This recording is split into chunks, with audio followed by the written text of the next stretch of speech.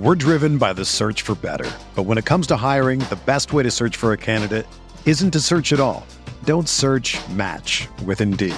Indeed is your matching and hiring platform with over 350 million global monthly visitors, according to Indeed data, and a matching engine that helps you find quality candidates fast. Ditch the busy work. Use Indeed for scheduling, screening, and messaging so you can connect with candidates faster.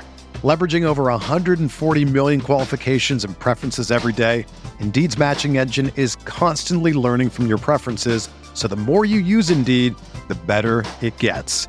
Join more than 3.5 million businesses worldwide that use Indeed to hire great talent fast. And listeners of this show will get a $75 sponsored job credit to get your jobs more visibility at Indeed.com/Blue Wire.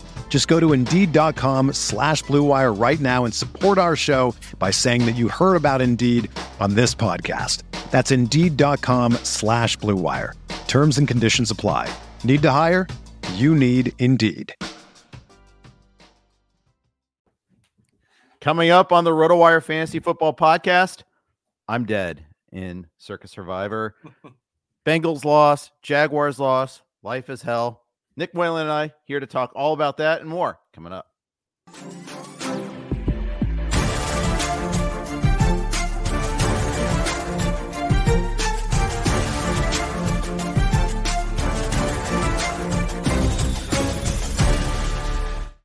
Hey, everybody. Welcome to the RotoWire Fantasy Football Podcast brought to you by Circus Sports and Splash Sports. Thanks for having both of them on board as our sponsors. Jeff here with Nick Whalen. And as alluded to, I'm dead in Circus Survivor. I had a bad feeling about it, but couldn't find that pivot. And sure enough, I ate the chalk, and the chalk disagreed with me this time, Nick. And the Bengals lost. I'm dead. Yeah, man. I was, kind of driving back home from up north, had the game streaming in the car, and I thought you were going to be good when the Bengals started to mount that comeback. It just kind of felt like yet another, like, here come the Bengals. It's inevitable. Every year, mid-season, they start to go on these runs. Mm-hmm. And, for a while there, especially after the CJ Stroud pick, you're just thinking, all right, we might get into Team of Destiny territory here for Jeff. But, man, CJ Stroud has done it again. He's done it again. He got the ball back with, a minute and a half, minute 33 after the Evan McPherson field goal, which, by the way, probably should have been a touchdown on that drive for Cincinnati. But once again, just chunk play. Tyler Boyd. What you do, Tyler Boyd? What you do? One of several bad touchdown drops. Mike Evans had one that's going to be on the season highlight reel as well. But the ability, they still did. And he still got another touchdown separately. But the ability of CJ Stroud to rip off chunk plays in these situations consistently. I mean, this is like the third time this year that he's led a drive like this. And, you start off with an incompletion. They have a short, I think they ran the ball on second down. All of a sudden it's 3rd and 6 with 40 seconds left. Boom, 25 yards to Dalton Schultz. A couple plays later, Noah Brown, 22 yards down the field. All of a sudden you're at the Cincy 20-yard line. I mean, you think of how many times you see teams in these situations and it feels like instantly it's like 4th and 10 or there's pressure and there's a sack. Houston's ability with this banged up offensive line, Stroud is just so focused, so dialed in. Noah Brown has 150 plus yards in 2 consecutive games. So he's a top 3 receiver over the last 3 weeks.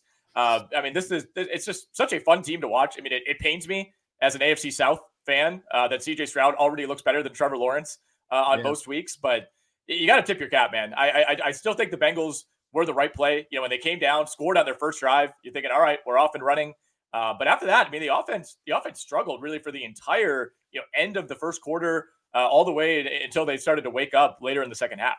Yeah, the Houston pass rush was one of the stories of this game. They made Burrow exceedingly uncomfortable, and yet the Bengals couldn't run the ball either. Lack of T. Higgins definitely mattered.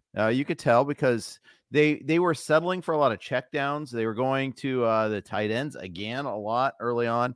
Later on, Burrow was able to come and make some plays. But, for all the blame I'm heaping on Tyler Boyd for that touchdown drop, which, by the way, still probably would have won them the game. Nonetheless, though, Burrow threw 2 picks.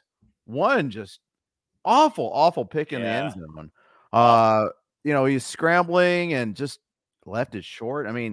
That was a huge play in the game. Now Stroud gave it back later on with that, but and then the Bengals defense too. Cam Taylor-Britt had his worst game. I've been pumping him up, talking him up, and he struggled. The Bengals lost Trey Hendrickson at the end of the game to a hyperextended knee. He's probably not going to play Thursday night. It might be longer than that too.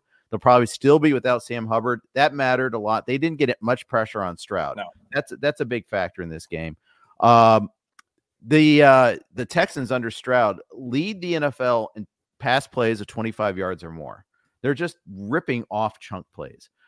It's just, you don't see that out of rookies. You just don't. And he's so calm.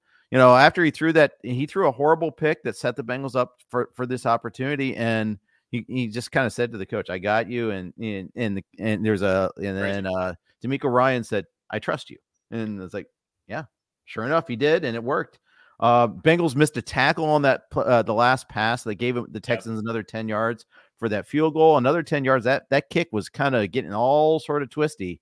It could have been, might not have been good from 10 more yards. It was Matt Amendola. Not Dare Ogunbowale on the kick. No, not Dare.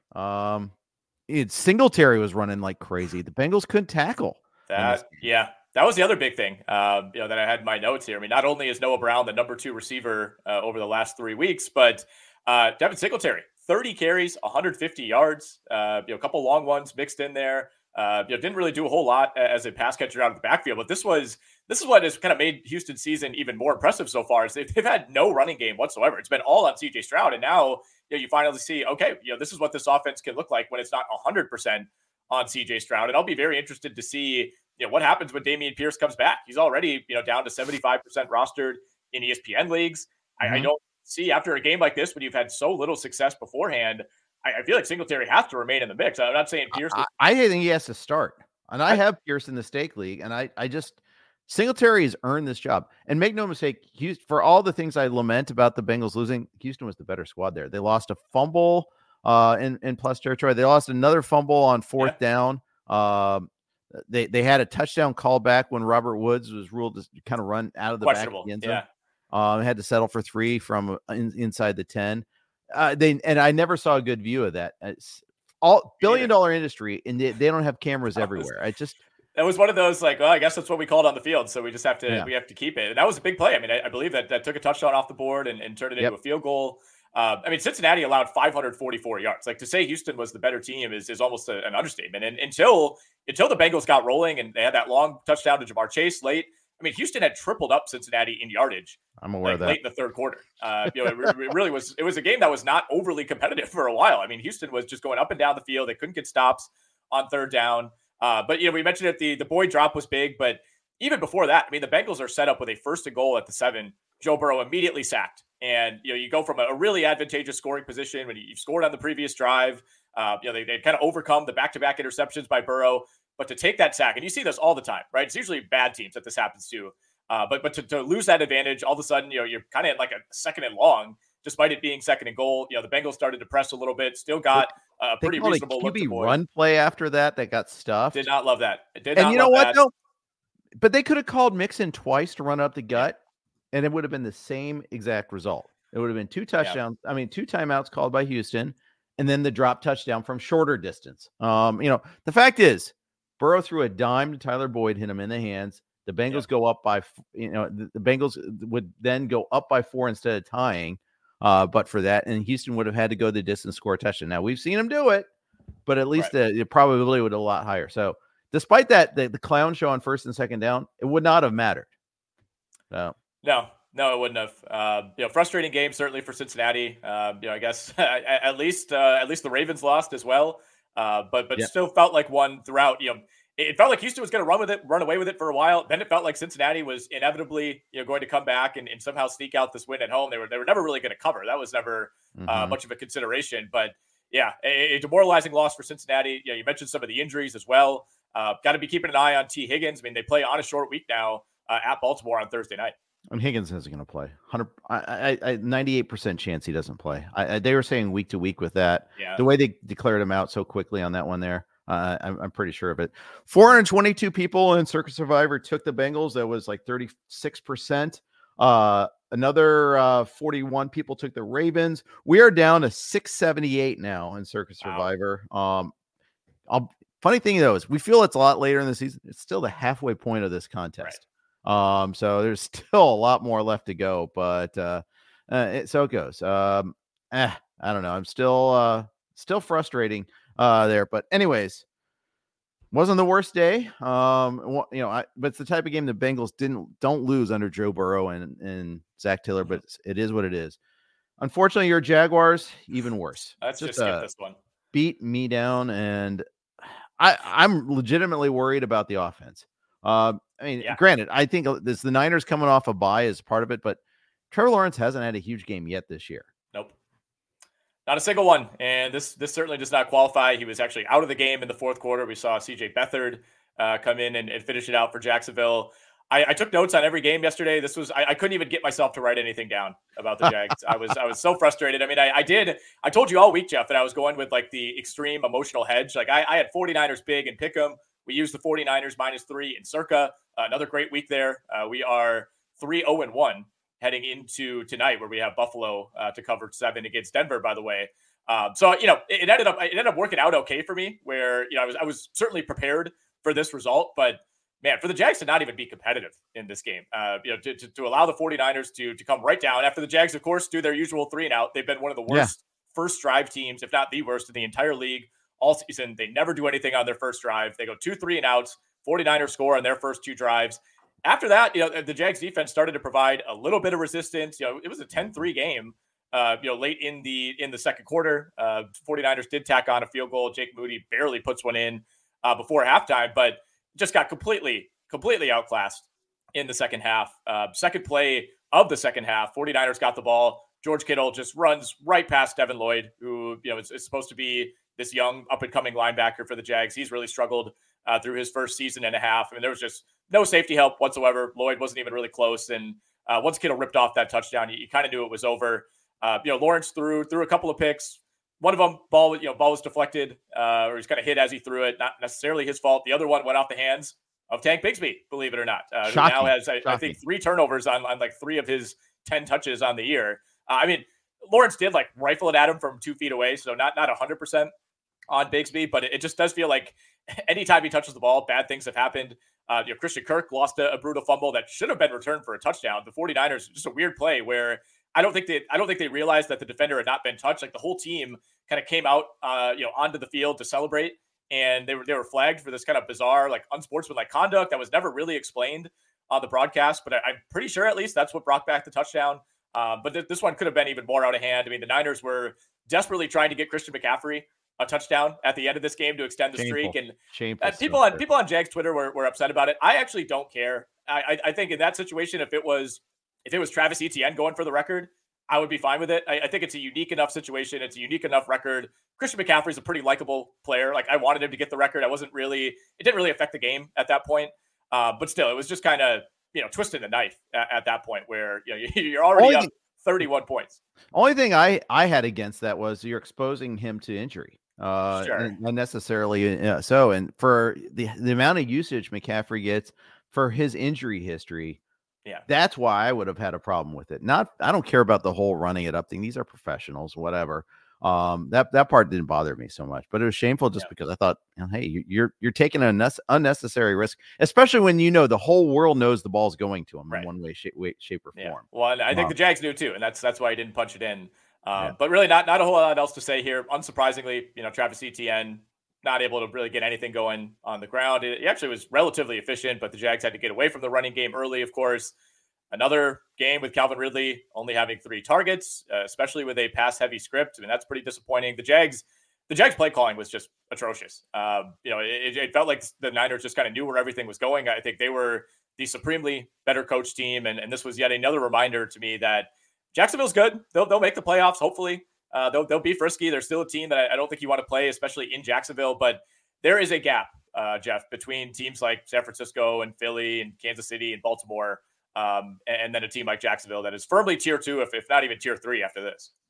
Yeah, I'd agree with that. Unfortunately, I was wrong about this game. I thought the Jags were kind of, they had that good stretch before the bye, and they were able to get through all the travel days and all that, and better times were ahead. And nope, I was completely, utterly wrong about that one there. Indy, New England. This was a game that was what Germany declared war on us after subjecting them to that game. Just a horrible, horrible, horrible game. at least especially if you're a Pats fan. Just horrific offense again. Mac Jones was just an inexcusable interception in the end zone, or red zone, I should say, just short of the end zone. The problem was it wasn't in the end zone. It was such a bad throw.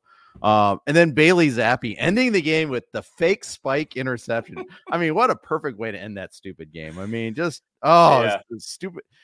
Play stupid games, win stupid prizes. It was such a perfect ending to that game. Yeah, it was so shocking to see all of a sudden Bailey Zappi come in because, it's not like Mac Jones got hurt. Like, of all time to bench your quarterback, it's like, all right, it's the desperation drive at the end of the game. Zappi, get in. You're leading us to victory here. Yeah. The fake spike was comical. The throw into like quadruple coverage, also comical.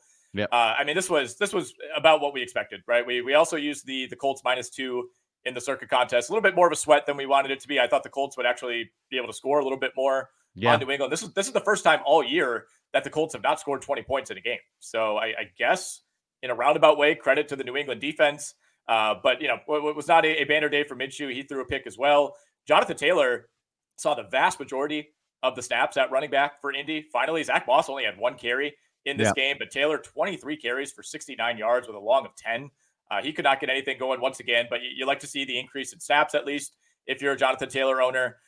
Pats racked up 167 rush yards, 4.6 yards per carry. That was kind of the one saving grace, I guess, for New England. This was the first time in a long time where we saw significant holes, or at least Ramondre Stevenson not being like hit 1 yard after the line of scrimmage. So they seem to be making some minor progress in that regard. But I mean, New England, this is a bottom 3, bottom 4 team right now, and I think any conversation about them snapping out of this, of Bill Belichick, finding a way because he's Bill Belichick, they've lost 6 out of 7. They are at the Giants next week. That should be a winnable game. After that, I don't know if they win another one, man. I mean, this is just a catastrophic season for New England, and we say it every week at this point, but it's still jarring. Just where this franchise has been for the last 20 years to see them, kind of at the bottom of the league right now. But it's a reminder that everything is cyclical, and you can't be sitting on top for that long. I mean, most teams have a 3 to 5 year run. New England did it for 20 years. Yeah. I saw some quotes from like Robert Kraft being disappointed in this season. I'm like, you know what? Shut up. Just shut up. You've had you're such okay. a good run. You're fine. Yeah, it sucks now, but welcome to the underworld there. It's not everything you touch turns to gold, turns out. Who knew? I was disappointed in the Colts offensive output. The Pats, though, they were moving the ball between the 20s better, but they'd always get sacked on third down, or they'd, have a bad throw or something like that. Let's move on from that game because we've said enough about that game. Please. Fun game. Minnesota Vikings, Joshua Dobbs. Fun if you're a Vikings fan, not fun if you're a Saints fan, except you got to see the full Jameis Winston experience in this one in the second half of this game. What a treat, right? To get some Jameis. Obviously, he came in and threw 2 picks, about what you'd expect. But the offense had an immediate spark. Yep. Once Jameis Winston came into this game, a much needed spark because Minnesota led this game 24-3 at the half. They went up 27-3 earlier in the second half. After that, the New Orleans defense finally clamped down. After the Vikings go up by 24, their remaining drives were punt, missed field goal, punt, punt, punt, punt. And they really shut it down late, when they were trying to just kill clock pretty ineffectively, by the way. They for as well as Josh Dobbs played in this game, they didn't really trust him to do a whole lot. Late in this one, they were just kind of running Ty Chandler into the line after Alexander Mattison went out with a concussion, and the Saints, had their opportunities, but that's the big difference, I guess, with Derek Carr, where it's like, all right, we need you to drive 80 yards to get us a touchdown. Derek Carr is just going to keep checking it down. The complete other end of the spectrum is Jameis Winston, who, when you need 6 yards, is going to try to get you 36 yards, and that's where he got into some trouble in this game. But it turned into a more fun second half than we thought. I mean, New Orleans had legitimate chances to tie it late. A.T. Perry, the rookie, stepped in for Michael Thomas, who I think Michael Thomas played like 2 snaps in this game. He was out on the first drive. So we saw a lot more A.T. Perry, a lot more Chris Olave. Very down games for both Taysom Hill and Rashid Shaheed. Shaheed especially has been boom or bust all year, so you kind of know what you're signing up for there. But Taysom Hill had strung together 3 or 4 really effective games in a row. Yeah. I think that'd be a good spot for him. Only played 20 snaps. Well, I think that's the Jameis effect too, and also the fact that they were down so far. Right. When you can't do the ball control running game thing when you're chasing points like that. Winston unlocked Olave. That was one thing. Chris Olave, 0 targets in the first half. Let me repeat that. 0 targets in the first half for Chris Olave. What are we even doing here? I know Olave is part fault for some of the shortcomings early in this year, but my goodness, just a travesty. Now they're on bye this week in week 11. So they'll come back in week 12. And they said that Carr will probably be back by then. He has a concussion and he also hurt his shoulder again, but they said it wasn't serious on the shoulder.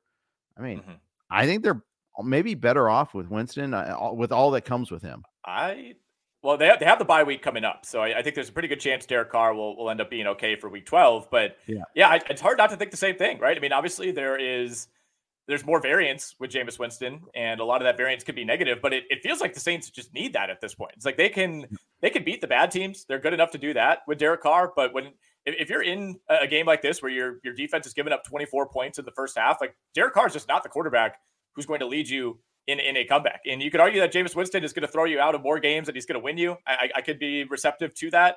But I would bet internally there are some players on this team that would rather have Jameis Winston just because he's at least willing to take the chances that Derek Carr is not. We saw a lot of the classic performative anger from Derek Carr, on failed third downs. He's demonstratively unstrapping his helmet and just looking upset. It's like, that doesn't solve anything, man. I mean, this is like 8 games now that we've seen this year where the offense looks about the same. On the Minnesota side of things, not much of a drop off to Josh Dobbs, man. 23 of 34, 268 yards, threw a touchdown, ran for a touchdown. The mobility, obviously he's not the player Kirk Cousins is overall. We're not making that case, but what he offers you in terms of being able to move around, 8 for 44, ran in a touchdown, had a couple just, miracle escapes from sacks in this game. Like that's not something that Kirk Cousins gives you. That's a new dimension for this offense. TJ Hawkinson, 11 catches for 134 yards and a score. Somehow a disappointing final line, Jeff, because he had 10 catches in the first half, which is the most by a tight end and a half since Dallas Clark, all the way back in like 2009. Yeah, that's right. And he was banged up again. In this one, he came into the game already kind of hurting with his ribs. Yep. At one point, you saw him on the sideline taking his helmet off and all that. You're like, maybe something to look into going this upcoming week there. They get Denver and Chicago next. So pretty, games where they should at the very least be competitive. They could be 8-4 going into their bye. They very well could be. They're in the driver's seat for that 7th spot right now in the NFC, right? I mean, they're a game and a half up on Tampa Bay. They're 2 games up on Washington and Atlanta. You feel pretty good, I think, if you're Minnesota. Although, New Orleans, I think they'll still end up being okay just by virtue of this division being so bad. And I think they only have one opponent remaining with a winning record on their schedule, so that's going to help them. But I mean, Minnesota, we could keep going out, right? I mean, Broncos, Bears, Raiders are their next 3 games. I mean, they could win all 3 of those. It does stiffen up a little bit. They play the Lions twice in the final 3 weeks. They play at Cincinnati in mid-December, but they do get a home game against Green Bay. That should be very winnable. They could pretty easily go, I'm trying to do the mental math here very poorly. I mean, they could go like 4-3 the rest of the way, and that's probably good enough for that 7th spot. Especially with head-to-head wins over Atlanta and New Orleans. I mean, those are big. Those are really big. And the win over the Niners was massive for them there. That just saved their season. So hard to overstate the importance of that one there. But good vibes all around for the Vikings right now. And no one really thought that when they started off 0-3. It's pretty wild there. We are on the Blue Wire Network. Before we get to Cleveland and Baltimore, let's hear the ads from the Blue Wire Network. We're driven by the search for better. But when it comes to hiring, the best way to search for a candidate isn't to search at all. Don't search, match with Indeed. Indeed is your matching and hiring platform with over 350 million global monthly visitors, according to Indeed data, and a matching engine that helps you find quality candidates fast. Ditch the busy work. Use Indeed for scheduling, screening, and messaging so you can connect with candidates faster. Leveraging over 140 million qualifications and preferences every day, Indeed's matching engine is constantly learning from your preferences, so the more you use Indeed, the better it gets. Join more than 3.5 million businesses worldwide that use Indeed to hire great talent fast. And listeners of this show will get a $75 sponsored job credit to get your jobs more visibility at Indeed.com/Blue Wire. Just go to Indeed.com/Blue Wire right now and support our show by saying that you heard about Indeed on this podcast. That's Indeed.com/Blue Wire. Terms and conditions apply. Need to hire? You need Indeed. When you need mealtime inspiration, it's worth shopping Kroger, where you'll find over 30,000 mouth-watering choices that excite your inner foodie. And no matter what tasty choice you make, you'll enjoy our everyday low prices, plus extra ways to save, like digital coupons worth over $600 each week. You can also save up to $1 off per gallon at the pump with fuel points. More savings and more inspiring flavors make shopping Kroger worth it every time. Kroger, fresh for everyone. Fuel restrictions apply. This is the story of the one. As head of maintenance at a concert hall, he knows the show must always go on. That's why he works behind the scenes, ensuring every light is working, the HVAC is humming, and his facility shines. With Grainger's supplies and solutions for every challenge he faces, plus 24/7 customer support, his venue never misses a beat. Call quickgrainger.com or just stop by. Grainger, for the ones who get it done. All right. Thank you for your indulgence on that. Browns and Ravens. My one solace of the Bengals losing this week was seeing the Ravens gack a big lead against the Browns. Yeah. Improbable. Totally improbable. At halftime of this game, Deshaun Watson was 6 of 20 for 79 yards and a pick six. He was 14 of 14 in the second half. That's the quarterback they traded for. All of a sudden that came on. Some big scrambles in there. Yep. They had a lucky pick six. They had to get there still. But the fact is the Cleveland defense came as advertised in the second half. The Ravens only ran like 47 plays.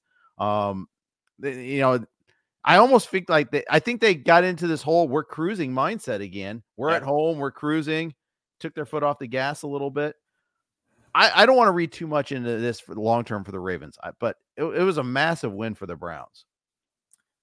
Massive win, unlikely win. I mean, it was 24-9 Baltimore, well into the second half. The Browns scored a touchdown to make it a 7-point game, but that was a 10+ minute drive, 17 plays by Cleveland. So, I mean, they didn't finish off that drive until like 2 minutes left in the third quarter. You still felt like Baltimore was in control. They scored a touchdown with about 11 and a half minutes left. That was the Gus Edwards 1-yard run. But Cleveland answered that right away. And then the pick six, I mean, that was just an egregious play by Lamar. Just pretty inexcusable in that spot. 2nd and 8, it's not like that was a desperation, 3rd and 16, and you just got to get a first down. I mean, it was just kind of a lazy throw, a lazy play. Just almost feel like he just kind of went out on autopilot for a moment. And, Cleveland even tried to give the Ravens a break after that. They missed the extra point that would have tied the game. So Baltimore's still leading after that play. They end up punting on their next drive. And then we see Cleveland go down for that ultimate game-winning field goal. Baltimore, every loss this season has kind of been like this, right? I mean, they've only trailed for something like 16 minutes all year. Every other team that has those numbers through 10 weeks has basically been like undefeated or has one loss, and they've now lost 3 games this year, all in similar fashion. Ben Solak from The Ringer had a good stat on the Ravens. Over the last 2 regular seasons, they've lost 7 games with Lamar Jackson healthy, and they've had at least a 75% win probability in the fourth quarter of all 7 of those games, and at least a 90% win probability in the fourth quarter in 5 of 7. That's just astounding. Just astounding. Let's talk Keaton Mitchell. Had that 39-yard touchdown run. He had a catch for 32 yards. He got 11 snaps. I understand some certain semblance of loyalty to your team, to what your other players, and I know they didn't have a ton. I know they didn't have a ton of offensive plays, but that's inexcusable. I really just don't understand what they're doing here.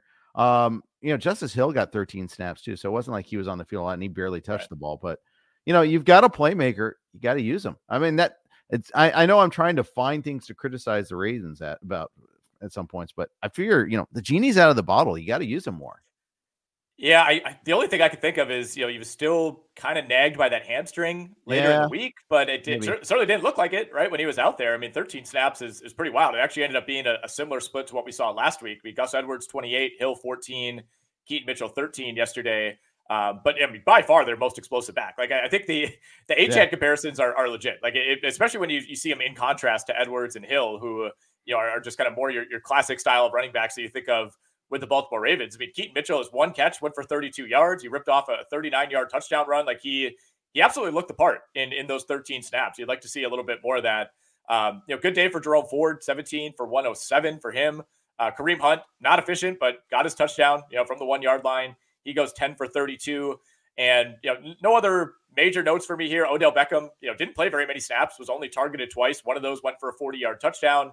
Zay Flowers had a nice day. Rashad Bateman actually played a ton of snaps, didn't really do anything with said snaps.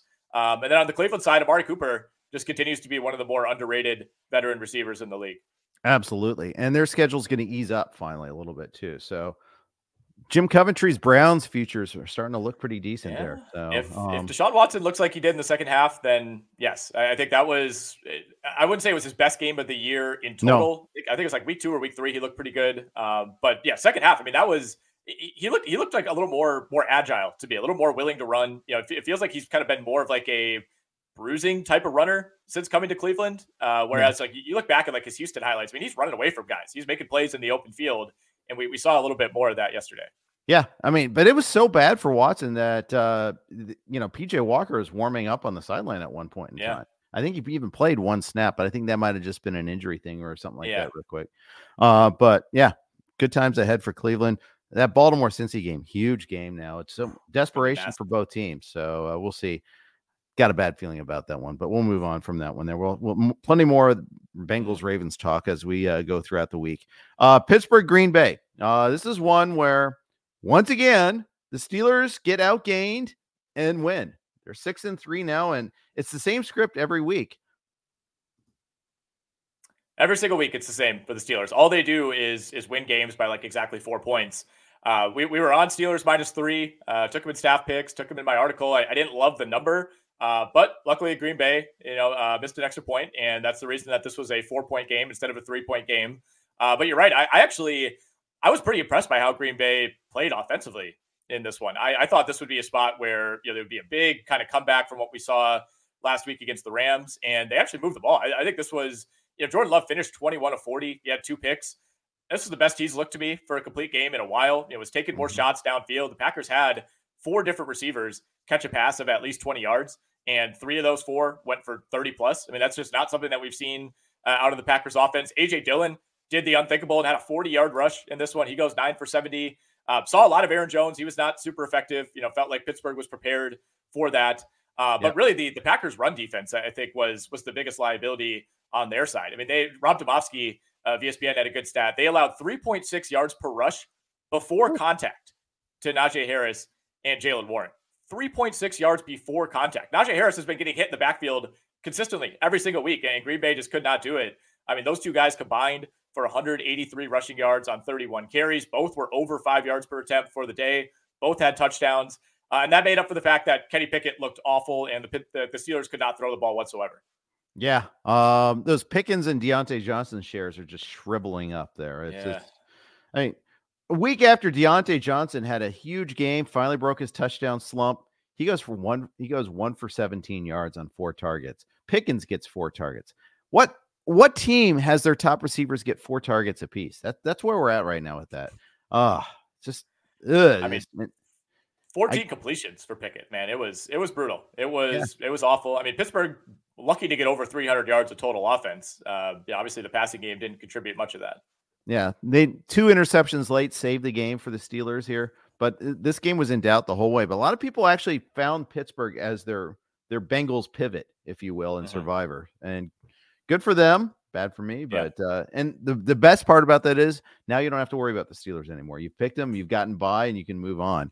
But hey, they're 6-3. They're going to be like that team that will get crushed in the playoffs, but they're going to get there. I think they're going to get there. Yeah. I mean, the AFC North is going to be so much fun down the stretch. I don't think Cincinnati's going anywhere, yesterday's result aside. A couple other notes from this game. Christian Watson is now down to an NFL worst 42% catch rate on his targets this season. That is the worst by far by any qualified player. Jordan Love has thrown 5 interceptions targeting Christian Watson this season. Some people were getting on Watson for the one at the end of the game. I don't know what Watson's supposed to do there. That was just kind of you got to get it to the goal line thing. Kind of similar to what we saw, like the Dak CeeDee Lamb play last week, where that one was completed, but Pittsburgh had guys just like blanketing the entire goal line and the entire end zone. It's not like it was a bad throw or a bad play by Watson, but the point remains that he's not a contested catch guy whatsoever, and he basically has to be wide open or he's not bringing it in. Yeah, that's absolutely right. That is who he is at this point in time in his career. Yep. Before we get to the all the glory that was Tampa Bay and Tennessee, quick note from our friends at Circa. Get ready for the ultimate big game parties at Circa Resort and Casino. Super Sunday is in Las Vegas this year. Watch the big game poolside at Stadium Swim's big game viewing party. Massive screen, booming game sound, and a view of the pyrotechnic and visual effects throughout the game. Snag the best seat in the sun with daybeds, poolside boxes, cabanas, and more. Or touch down at the world's largest sportsbook, Circa Sports, for the Big Game Bash. 3 stories of football glory, featuring a 78 million pixel screen. Book your seat with a variety of reservation options, including bottle service, open bar, stadium-style food, and more. Don't miss these legendary viewing experiences on February 11th. The Big Game Parties, only at Circa Resort and Casino. Reserve today at circalasvegas.com. All right. Tampa Bay did what they had to against Tennessee. This game was actually probably less competitive than the 20-6 score indicated, too. Yeah, it really was. Tampa Bay, had multiple opportunities to open this one up even wider, really throughout the game, but especially in the second half. Baker Mayfield was picked on Tampa's first drive of the game. That came after the only score early on for Tennessee. They got a field goal on their first drive, but yeah, this was this was ugly for the Tennessee Titans. Will Levis, I wouldn't say he was necessarily the issue. There was just not a lot open for him. 19 of 39 for 199 and a pick. The running game gave them absolutely nothing. Derrick Henry, 11 for 24. Tyjae Spears, 5 for 18. Tyjae Spears actually won the snap count 38-27 in this one. Tennessee going with a little bit more of a pass-heavy approach in the second half. Not a whole lot else to say on the Tennessee side of things. Chig Okonkwo continues to lose some snaps to guys like Josh Scheil and Trevon Wesco. That's not a good sign for him. If anybody still believes in Okonkwo, I think most people are kind of out on him by now. Yeah. We mentioned earlier, Mike Evans dropped one of the easiest touchdowns of the season. Still had a big day. He's wide receiver 12 on the year in PPR, wide receiver 7 in standard leagues. Another decent day for Rachaad White as well. I mean, was not overly effective on the ground, 20 for 51, but 2 for 47, had a long 43-yarder and a touchdown. So the running game remains a glaring weakness to me for Tampa, but they're at least kind of getting a little bit more creative and trying to find ways to get Rachaad White going. Yeah, they are. And White's been a solid player in fantasy for a while. I mean, the interior running game's crap, but it's not on him. It's clearly the run blocking of the offensive line, because none of the alternatives have done any better. And Chase Edmonds 4 for 9 yesterday. We no longer thinking about Tucker. Tucker's rarely activated anymore. Yep. But White always catches a few passes. In fact, 2 for 47 is actually kind of a disappointment for him, but he did score on that one long touchdown, so it made it all worth it. But he's been solid. It's, going into the season, it was always Godwin and Evans are kind of like considered a toss-up. Evans has clearly won that war.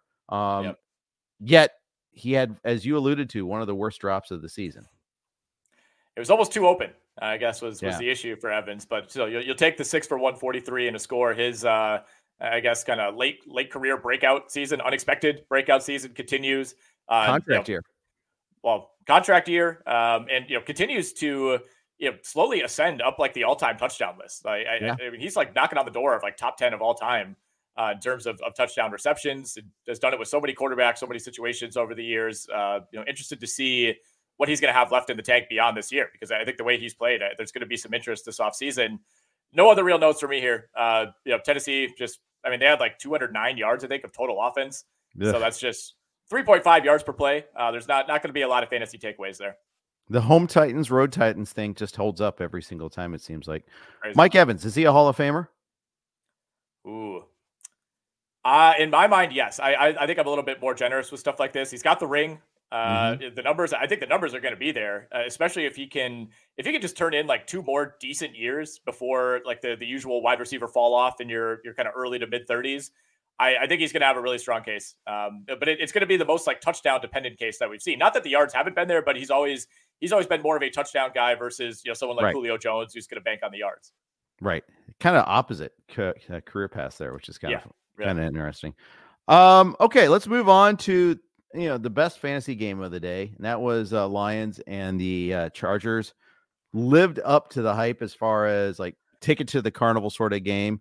Yep. Everybody got involved. Just The Lions, every single one of their drives ended in Chargers territory. Every single one of them. They did not have like a 3 and out on their own side of the ball. I mean, they had 4th and 5. We're going to run it at you and convert plays. I mean, it was audacious. It was bold. And it worked. I mean, perfect illustration is just the end of the game. Instead of like, okay, it's 4th down, we'll kick the field goal and hope to hold on. Or like, no, we're going to convert this 4th down. We're going to run clock and then kick the game-winning field goal with no time left. Sure enough, they converted that pass to Laporta. Game over. It was a Dan Campbell masterclass, at least on offense, at least. Yeah, it was. I mean, they were in comfortable field goal range at that point. They were at the LA 26-yard line, I believe. And, most teams would take that. But there was a minute 47 left. So you would have been kicking it back to Justin Herbert with probably minute 30, minute 35 on the clock, which the way the Detroit defense had been playing, I understand the decision by Campbell. It was a great play call. Laporta just kind of sitting down, just past the sticks. And, there were Chargers defenders around him, but they were late to react and ended up being a relatively easy throw for Jared Goff. I mean, to say that this was the ticket to the Carnival game is almost an understatement. There was at one point in this game, Jeff, there were 11 consecutive drives that went touchdown, touchdown, touchdown, touchdown, punt, touchdown, touchdown, touchdown, touchdown, touchdown, game-winning field goal. I mean, it was all offense. And the Lions defense did not play well. There was 954 yards of total offense between these two teams, but the LA defense was somehow even worse. And, Khalil Mack said after the game, he's like, yeah, we prepared for one game plan and Detroit did the complete opposite. So I don't know if you read that as, okay, good job by Detroit, or what the hell are you doing, Brandon Staley? Because you clearly just prepared for the wrong thing. And it certainly looked that way. I mean, the amount of big plays that the Lions had, especially early in drives, like it was, LA would score a touchdown, kick it back. And then Detroit is like right away. They're at like the 22-yard line of the Chargers. Like, not running it all, if not taking it all the way, like David Montgomery, the Lions had 6 players rip off a play of at least 20 yards on the ground or through the air. I mean, it was easy. It was easy throws and catches. It was easy runs. Gibbs looked great. Montgomery looked great. A lot of his work came on that 75-yarder, which I believe was the first play of a drive. But I also came away from this game just being amazed once again with Justin Herbert. He ends up on the losing end. We're going to talk about the Chargers like we always do. They're 4-5. He was unbelievable in this game. Some of the level of difficulty throws, the escapability, was not sacked once in this game, despite being under siege. Jared Goff played well in his own right, but I mean, this was a wow game from Justin Herbert. Yeah. No sacks between the two teams in this game. Herbert kept this as a one-score game, if not for his heroics there. Because they cannot run the ball in short yardage situations at all. Their interior offensive line is just horrible. Just horrible. Yeah. They scored a touchdown. It took them 8 plays from the 1. They had like three plays that failed. Mm-hmm. They got a PI call on 4th down, so another set of downs, and it took all the way to the 4th down play where Quentin Johnson finally got hit pay dirt. But yeah, it was really frustrating watching Eckler get stuffed consistently at the goal line there. They tried a couple of quarterback sneaks; those weren't working. They can't get any push up the middle at all. Yeah. So they had a 16-play drive where 8 plays were from inside the 6-yard line. Yeah, at one point. I mean, that was the Chargers offense. And they also scored what was at the time the game time touchdown on a 4th down. Right. Yep. I mean, in a situation where, I believe they tried to run Eckler up the gut on 3rd down. He was stuffed, and they clearly were not comfortable going with that again. So, you're asking Justin Herbert to make a play in a difficult situation. And speaking of 4th downs, by the way, I mean, just to add to the craziest of this game, Detroit and LA combined to go 7 of 8 on 4th down. That's crazy. Game. It was insane. It was just unbelievable. Beautiful thing. Detroit's defense, they got their secondary needs some help. They got toasted on the regular by Keenan Allen. But opposing elite receivers are doing the same thing to the Chargers week after week, whether it's Tyreek Hill or it's Amon-Ra St. Brown, Travis Kelce one week. The top receiver on the opposing team seems to have a massive day. If you just have a baseline of minimum competent quarterback play, not talking to you Jets, but anybody else, like you got an elite receiver, they're going to have a day. CeeDee Lamb had a day against them. It kind of started the whole unlocking of the Dallas passing offense. Yeah, you're totally right. I mean, St. Brown is up to wide receiver 7 now on the year in PPR, and that's with a missed game and a bye. So, ranks even higher on a per game basis, but 30.5 PPR points for him yesterday. Both of these teams, to me, still searching for a second receiver. Quentin Johnston went 4 for 34, got his first touchdown. That's nice. Jalen Guyton had a score as well. Never really felt like either of those guys were truly established. It was pretty much Keenan Allen or bust. And Keenan Allen actually went out of this game for a little bit, and it looked like, oh boy, this might be Detroit's chance to finally get a stop here. But he came back, was responsible for that touchdown on fourth down. And a very similar split for Detroit. St. Brown 8 for 156, and then Khalif Raymond, Sam Laporta, Brock Wright, Jameson Williams, Josh Reynolds, all those guys, 2 or 3 catches for 20 to 40 yards. But we did not see Donovan Peoples-Jones, by the way. He was inactive yet again. I think it's a rib injury for him. Yeah. So he's yet to make his Detroit debut. And Gerald Everett, by the way, did not play in the second half, who I foolishly used in my DraftKings contest with a back injury. So something to monitor there on the Chargers side. Yeah. Jameson Williams' biggest impact was blocking downfield on Montgomery's long run. It was pretty cool to see him hustling like that. And I'm sure that earned him some points and maybe even some snaps later on, but he's just not a part of the offense on a regular basis. And I need some justification for rostering him in that dynasty league that we're talking about. Let's move on to another fun game, although it didn't start off as fun. Seattle and Washington. This game for about 3 quarters was really frustrating from a fantasy perspective. I used 3 components in my DFS, my DraftKings lineup here. I used Sam Howell, I used Terry McLaurin, I used DK Metcalf. 2 of the 3 of those really were super disappointing for about 55 minutes. McLaurin got a couple catches late to salvage something at least, but Metcalf, if it weren't for that last drive, he would have had a bad fantasy day too. Yeah. I mean, what a catch and run by DK to set up what was the game-winning field goal. Yep. Just a really nice route, and then kind of able to run through a couple of tackles, tacked on probably 10 or 15 more yards, and you're listening to the live call, and they're saying, "Go down, get down." And I think they're glad. I mean, they executed that perfectly. I think he went down with 16 seconds. I mean, that's if you have a competent veteran quarterback and a good coaching staff, 16 seconds is no problem to get down there and get the spike off. Seattle executed it perfectly, was able to walk it off on the kick.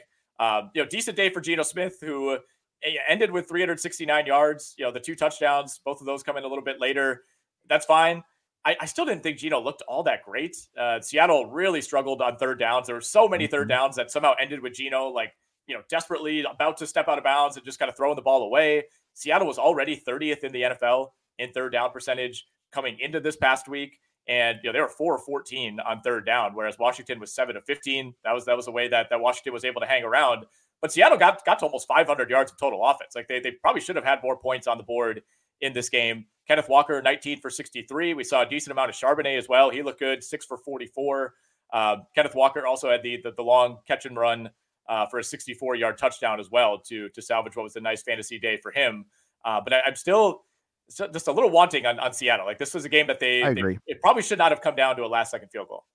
I 100% agree. Kind of a miracle drive at the end for the Commanders, where Diami Brown made a nice cut on the tying touchdown there, and the Commanders. I mean, first of all, for Geno, it's the center square. It's the free square that you get if you don't put up numbers against the Commanders. We got problems. Secondly, you're absolutely right about DK Metcalf. My reaction was the exact same. Listening to the announcer, got to go down. Don't be greedy. No, you needed those 10 yards. Jason Myers from 53 is not a sure thing in the rain. Come on. Are you kidding me? No, get those yards. DK did. Yeah, exactly. It might have been longer. I mean, it was still a 43 yarder. I think Metcalf picked up, like I said, 10, 15 yards. I mean, you would have been looking at probably a 55 yarder at best. Yeah. I thought he did the right thing there. I mean, I was actually kind of shocked at how much they were getting on him. But yeah, 2 big catches for Metcalf. He had a 17-yarder earlier in that drive to kind of get them in position to be able to take a shot over the middle and get down with time on the clock.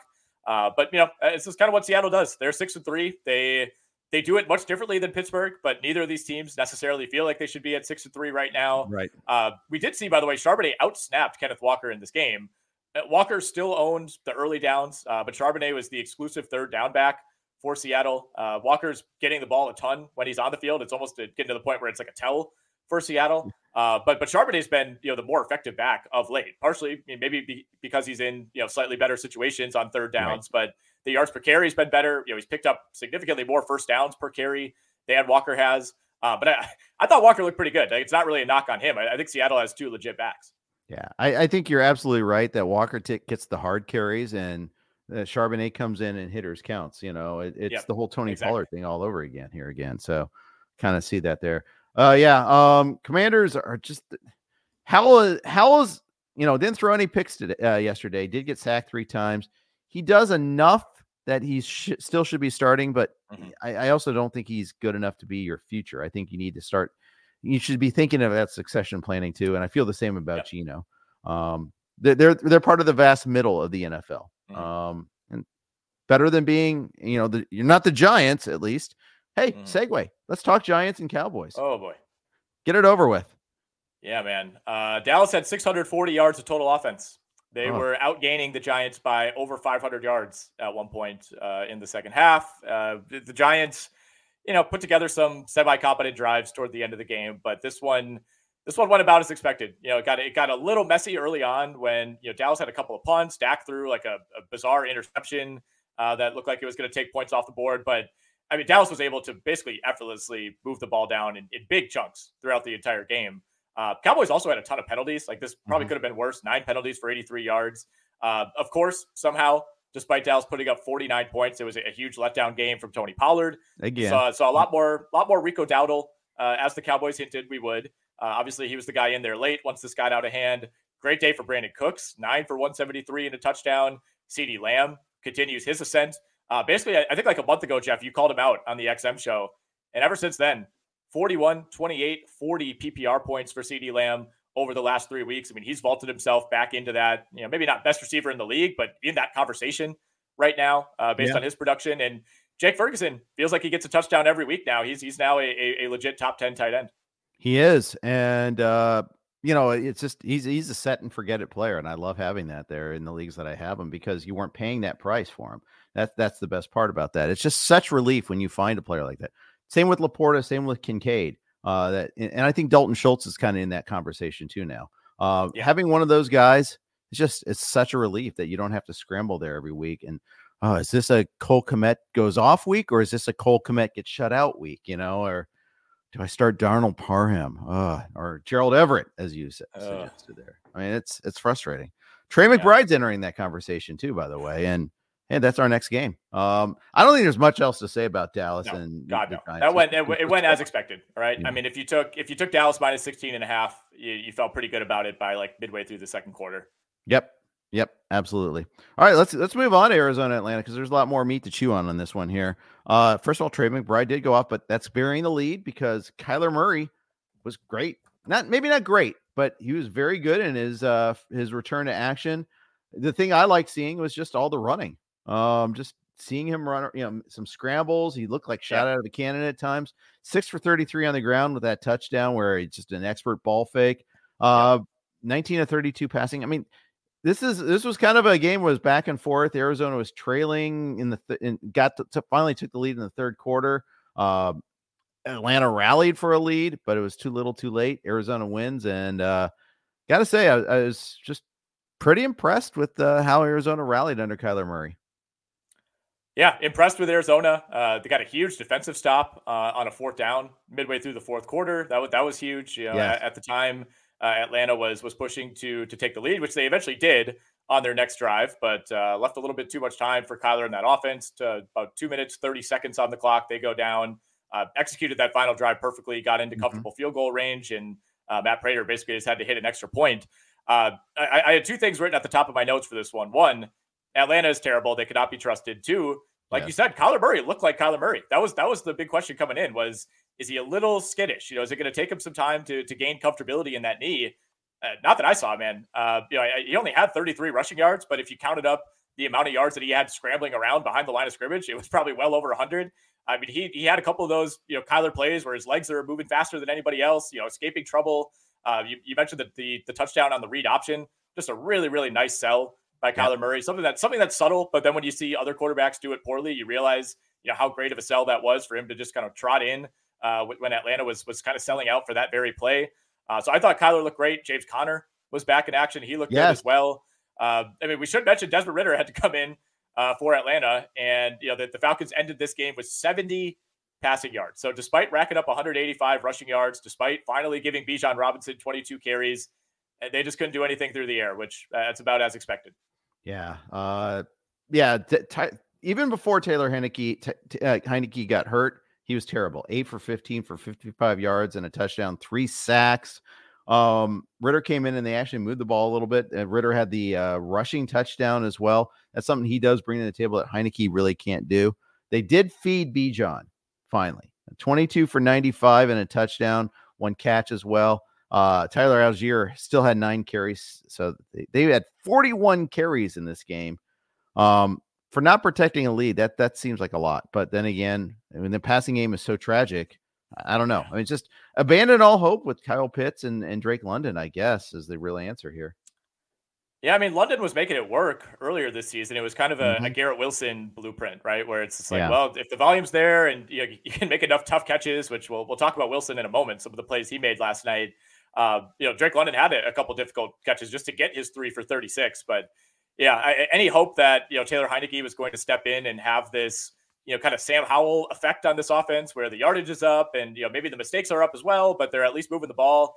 Yeah, even before he got hurt, I mean, he wasn't doing anything. 8 for 15 for 55 yards.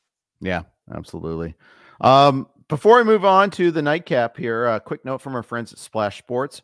RotoWire is proud to partner with Splash Sports for the 2023 fantasy football season. Splash Sports empowers gaming commissioners to earn by creating contests. Commissioners can set up contests, add their style, and enjoy the evolving Splash Sports platform for customized preferences. From daily to season-long contests, Splash Sports caters to various playing styles, such as DFS, Pick X, and traditional Survivor. And unlike traditional sports books, Splash Sports pits you against friends and family, not the house. Splash goes beyond betting, a space where friends can connect, strategize, and share in the excitement of sports. RotoWire will be running weekly DFS tiers contests on Splash Sports all season. Can you beat the RotoWire experts? Visit rotowire.com/splash to enter today. All right, Nick, let's get to the scintillating nightcap. Raiders over the Jets. The Jets have now gone 36 drives without an offensive touchdown. Just a monument to futility here. Yeah, I was pretty shocked when they mentioned that stat on the telecast. I mean, it checks out. It is the Jets, but even by their standards, that seems like a lot. They could not punch one in for the life of them, man. And once the Raiders scored their touchdown in the fourth quarter, you just felt like, how could the Jets possibly match this? Like when they went down by more than 3, you just kind of felt like it was over, and you were waiting all game for the Zach Wilson killer mistake, and boy did that come. That interception to Robert Spillane at the Las Vegas 15-yard line. Yep. Oh man, it was the one throw all night that it felt like Wilson did not like. He has a penchant to just throw the ball as hard as he possibly can, and for whatever reason, he decided to float that one a little bit and gave Spillane just enough time to come over. I mean, he had a receiver, he had a guy open for probably an 8 or 9 yard gain if he just bullets that one in there, and he took a little bit off of it, and it was just enough for Spillane to get over and make that play. Jets still had one last gasp at the end, and it actually looked like Tyler Conklin knocked the ball out of Garrett Wilson's hands on the final Hail Mary. Hell of a play by Zach Wilson just to get that throw off. And get it to where it needed to be. But look, if we're talking about the dynamics of a Hail Mary, and that's why you lost the game, there are probably bigger issues afoot here. Jets offensive line, just still bad. Wilson was only sacked twice, so this wasn't like a big Max Crosby takeover game. But we also, excuse me, in what should be or should have been a pretty good matchup for the Jets to be able to run the ball. 13 for 28 for Breece Hall, who just had no room all night. Yeah, it's just... And, the thing is, if you can't get beat in the passing game, well, you're going to just put that extra guy in the box all the time. Hall has no chance. I don't think it's on Hall at all. I think it's just that, they highlight him and, just try to prevent him. Hall had 3 catches for 47. Garrett Wilson, 9 for 93. Every week, he's getting I will give Zach Wilson credit on one thing. They are feeding Garrett Wilson. He recognizes that Garrett Wilson is their best receiver. You're going to give him plenty of volume. So he gets there in PPR leagues on volume, even if the quality of the targets aren't very good. Yeah, I mean, some of the catches he was making, I can't remember if it was a 3rd or 4th down. I think it was a 4th down catch that he had where he bobbled it twice, kind of made an effort to reach over the line, well securing the catch, took a hard hit over the middle. I mean, he absolutely looks the part of a top flight receiver, and it's a shame that we didn't get to see that this year. And hopefully Aaron Rodgers is back fully healthy next year, and we get the the year 3 breakout for Wilson. But yeah, I mean, it's tough to see him and Breece Hall, kind of, I wouldn't say go underutilized, but just, not be able to take advantage of the weapons that they have on this offense. And, Jets defense for the most part did what it needed to. I mean, the Raiders were actually the team that was able to run the ball pretty effectively. Like they didn't run it all that well in the first half, but then it felt like they just wanted to take the ball out of Aiden O'Connell's hands, wanted to recommit to the run in the second. And, there was kind of one full drive where it just felt like it was all Josh Jacobs taking them down the field. Yeah, it really was. And that's the other takeaway here is, hey, the Raiders won. They've won 2 in a row now since the regime change. There's dancing in the locker room afterward. Big weight lifted off their shoulders. Aiden O'Connell averaged 5.7 yards per attempt. He wasn't anything special. This was just like, we're going to force feed Josh Jacobs down your throat and hope it works out. They scored 16 points. Not all as well, but it was well enough. I mean, it was 9-9 going into the fourth quarter. I mean, this was not one for the books. I think we need to be careful with the Raiders. Like the vibes are up. There's no question about it. There was dancing in the locker room. I think firing McDaniels, money stuff aside, was in the best interest of this team. But you beat the worst team in football last week in the Giants. And then, you basically took advantage of Zach Wilson being the second worst quarterback in the NFL this past week. So I don't know that the Raiders have figured anything out. I don't know that they've turned a corner. And, their next 2 are against the Dolphins and the Chiefs. So I think these are pretty good spots for me to fade the Raiders. Dolphins, Chiefs, Vikings, the next 3 games. And there's a bye week sandwiched in there after the Dolphins and Chiefs games. In fact, I'm using I am alive in a different survivor pool where I actually use the Cowboys. I didn't have to save them for Thanksgiving. So in that league, I'll be using the Dolphins against the Raiders most likely this week. Yeah, there's more options on the board this week. Like I wouldn't mind using the Chargers against Green Bay. I mean, if you got Jacksonville, they're home for Tennessee. In theory, should be a bounce back spot. If you still have the Lions or you're not saving them for Thanksgiving, they get the Bears at home.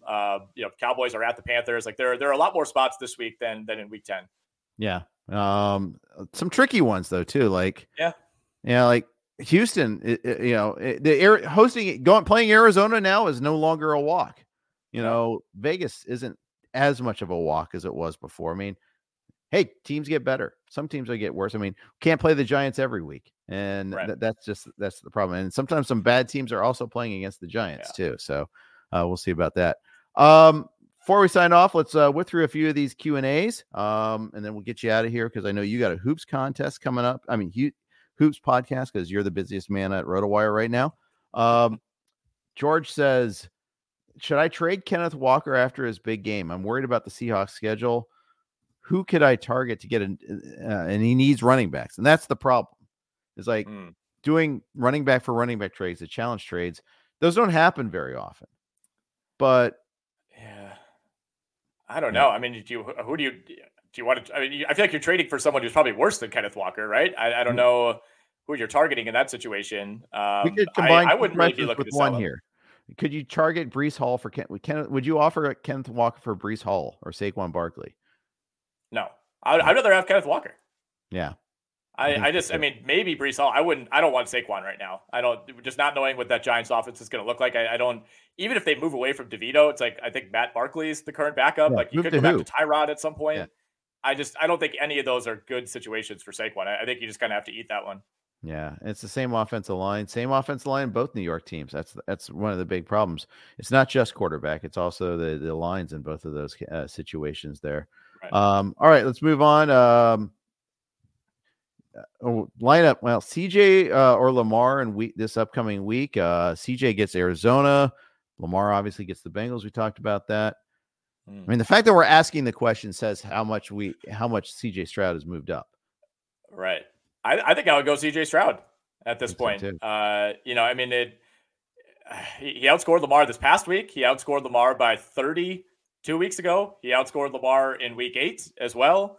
They've been comparable, through even Lamar's best weeks. Stroud has been over 20 pretty consistently. I would lean Stroud here given the matchup. Yeah, I think so too. I still think Arizona's a pretty bad defense. I don't think Kyler changes that. I agree. Quincy Davis says, I've got Goff. Do I drop him for Purdy or Dobbs? No, I don't think so. Goff's good. Dobbs has been better actually in terms of fantasy. Runs. So right. I mean, he's got 3 straight 25-point games. I mean, I still wouldn't be looking to drop Goff necessarily. I mean, I get you don't want to be carrying 2 quarterbacks in a 1 QB league. I would certainly take Goff over Purdy still. But I mean, Goff versus Dobbs is like a legit debate. It really is. Yeah, it is. Last question from Jeff Rogers. Should I drop Zay Flowers for Noah Brown or Singletary? Ooh, if you really need running back help, then maybe Singletary. My guess, though, is that we don't see Houston rushing for 150 yards very often, if at all, the rest of the way. Noah Brown, to me, I mean, pick him up if you can. I still would. I think Zay Flowers gives you a higher floor. You know, if you have like 3 wins right now and you're just shooting for upside, then yeah, maybe. But I would still take Zay Flowers over Noah Brown. Yeah. One thing to say about Noah Brown, he's been awesome 3 weeks in a row now. But Robert Woods was hurt first, and now last week Nico Collins was hurt. You know, I don't know what happens when they're at full capacity. How often does Brown see the field? Because is it a Brown breakout, or is this CJ Stroud throwing him open? That's the tough call. I mean, it might be a little both.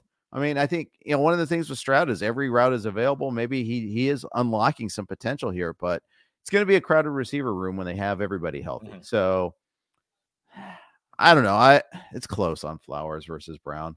I think if you need running back help, Singletary, I think is going to start, but I think he's had one game where he's been able to run the ball effectively too.